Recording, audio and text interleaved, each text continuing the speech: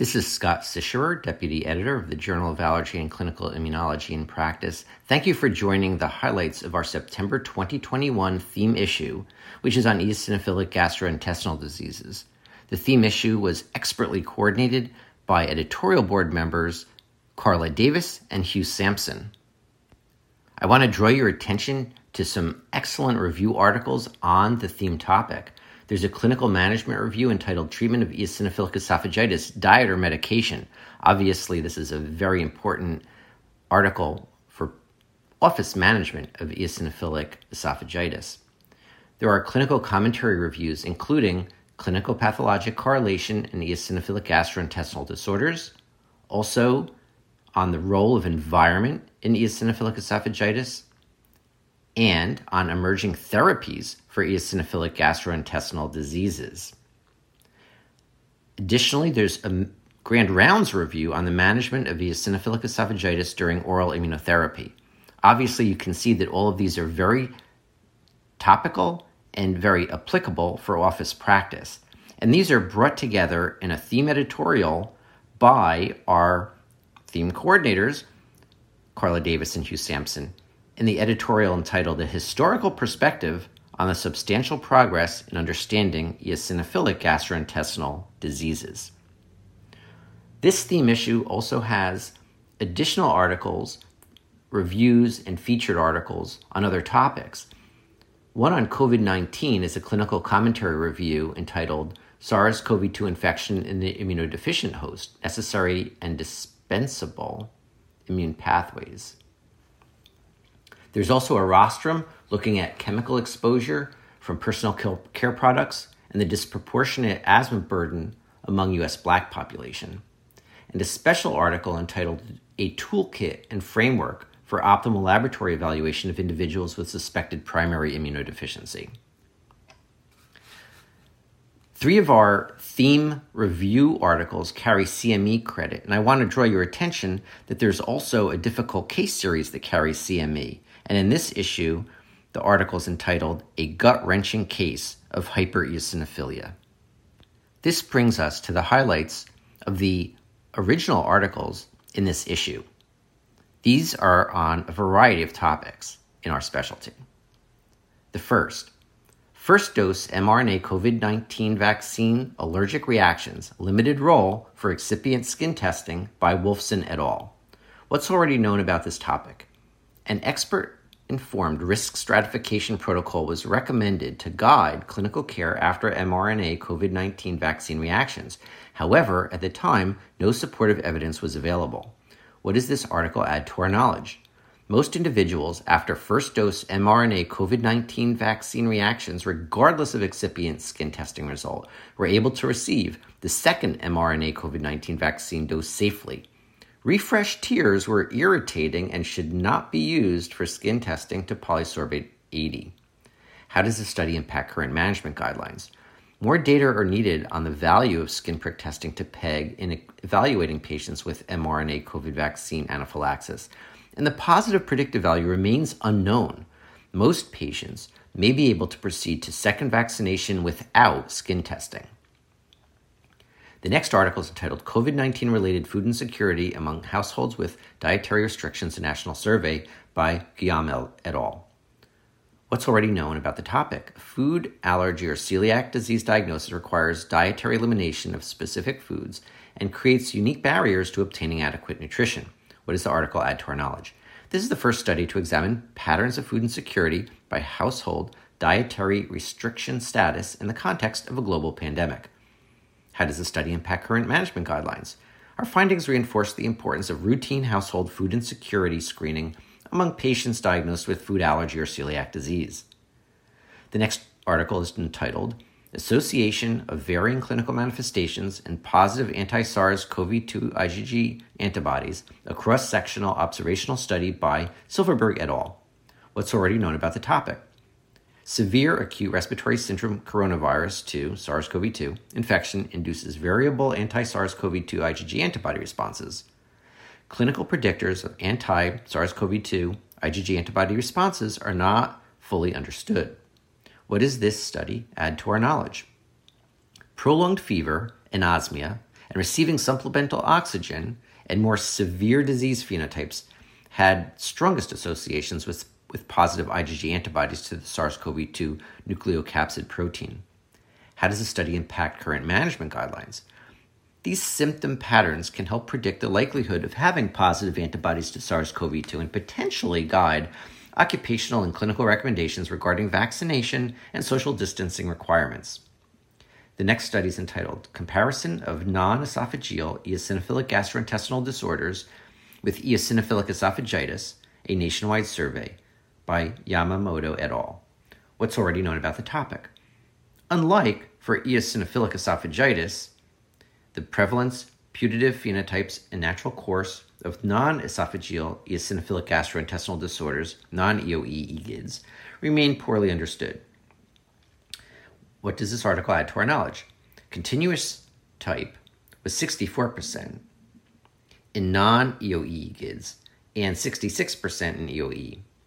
Restriction of activity, weight loss surgery, and hypoproteinemia in non-EOE EGIDS were more frequent in pediatric patients than adult patients. How does the study impact current management guidelines? Most non-EOE EGIDS were persistent and severe, especially in children. These findings will promote development of treatment strategies that do not inhibit growth and have fewer long-term side effects. The next article is entitled Sex Differences in Blood Transcriptional Profiles and Clinical Phenotypes in Pediatric Patients with Eosinophilic Esophagitis by Irwin et al. What is already known about the topic? The clinical presentation of eosinophilic esophagitis, EOE, is different in males and females. What does this article add to our knowledge? Patients with EOE have a distinct gene expression profile from controls, and the transcriptome is not the same in males and females. How does the study impact current management guidelines? The study provides a framework to classify EOE patients at diagnosis in order to measure severity and plan targeted therapy. The next article is entitled Small Airway Dysfunction Links Asthma Severity with Physical Activity and Symptom Control by Abdo et al. What's already known about this topic? Small airway dysfunction is a disease feature in asthma. What does this article add to our knowledge? Older age, obesity, and the related systemic inflammation, type 2 inflammation, and smoking are independent predictors of small airway dysfunction, SAD. Obesity contributes to SAD in itself and through systemic inflammation. Small airways dysfunction affects physical activity, mainly through symptom control. The effect of obesity on symptom control and physical activity is partially mediated by SAD. Obesity and physical activity also affect symptom control independently from SAD. How does this study impact current management guidelines? This knowledge advances our understanding of the relation among SAD, asthma control, and physical activity. Symptom control could be achieved by treating SAD by reducing airway inflammation through weight loss and by increasing physical activity. The next study is entitled The Effect of a Theory of Planned Behavior Education Program on Asthma Control and Medication Adherence, a randomized controlled trial by Sandler and Ayaz Alkaya. What's already known about this topic?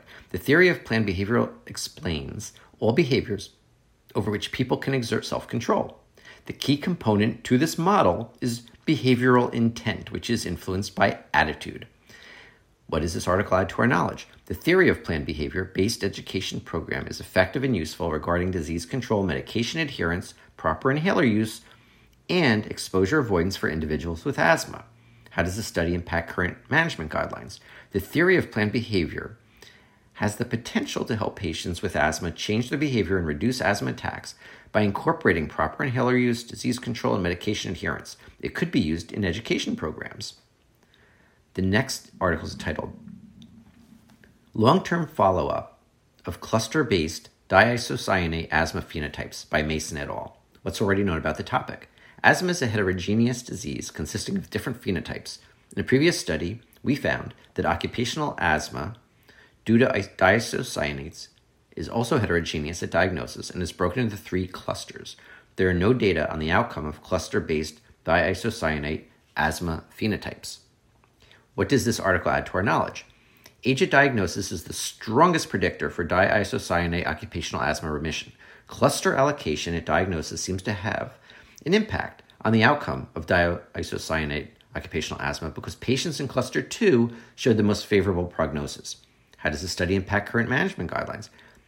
Age at diagnosis could be used as a prognostic tool in occupational asthma. Therefore, early recognition of the disease by specific inhalation challenge should be encouraged. The next study is entitled Occupational Asthma Caused by Quaternary Ammonium Compounds, a multi-center cohort study by Megares et al. What's already known about the topic? Occupational asthma caused by quaternary ammonium compounds, QACs, has been documented in workers exposed to cleaning and disinfectant products, although the underlying mechanism remains largely unknown. What does this article add to our knowledge? This retrospective study demonstrates that asthmatic reactions induced by QACs are associated with increases in nonspecific bronchial hyperresponsiveness and sputum eosinophilia that are consistent with a respiratory sensitizing mechanism. How does this study impact current management guidelines? The report further indicates that exposure to QACs should be considered a potential cause of sensitizer-induced occupational asthma among workers involved in cleaning and disinfection tasks. The next article is entitled Asthma Remission Disparities Among U.S. Youth by Sexual Identity and Race Ethnicity 2009-17 by Curry et al. What's already known about the topic? There are reported disparities in asthma remission by sex and race ethnicity. Asthma remission negatively associates with asthma severity, smoking, and increased weight. Minority stress theory and intersectionality are imperative frameworks to study population health. What does this article add to our knowledge?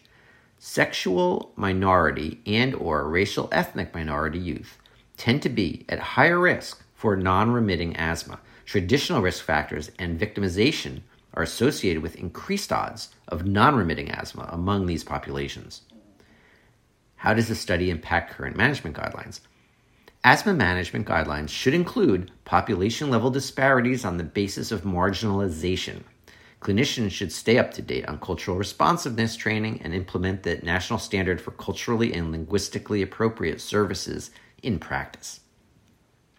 The next article is entitled The Systematic Review of the Effect of Physical Activity on Asthma Outcomes by Kuder et al. What's already known about the topic? Low levels of physical activity are associated with poorer asthma outcomes. Engaging in regular physical activity might have a beneficial impact in adults with asthma. What does this article add to our knowledge? Physical activity is safe among adults with asthma with varying severity levels.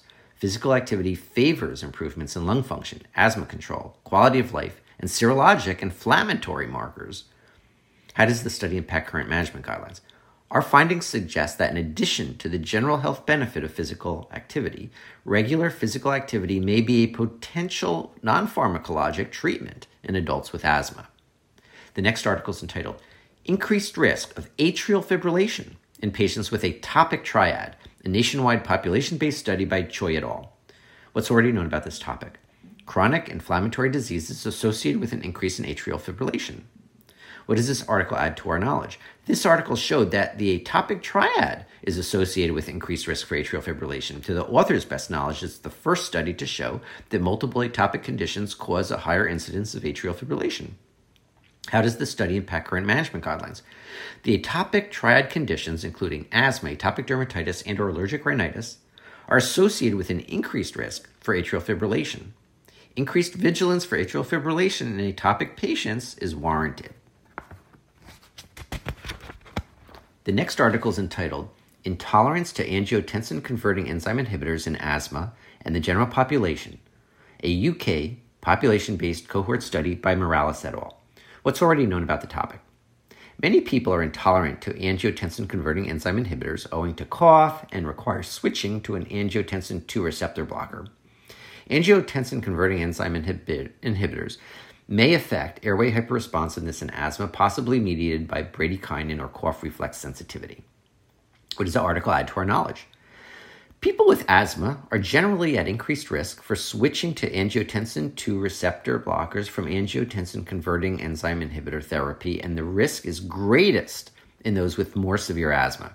The absolute risk for switching varied by age, sex, and body mass index. How does this study impact current management guidelines? Angiotensin II receptor blockers could be considered first line in older people with asthma or young people with more severe asthma, including those with other high-risk characteristics.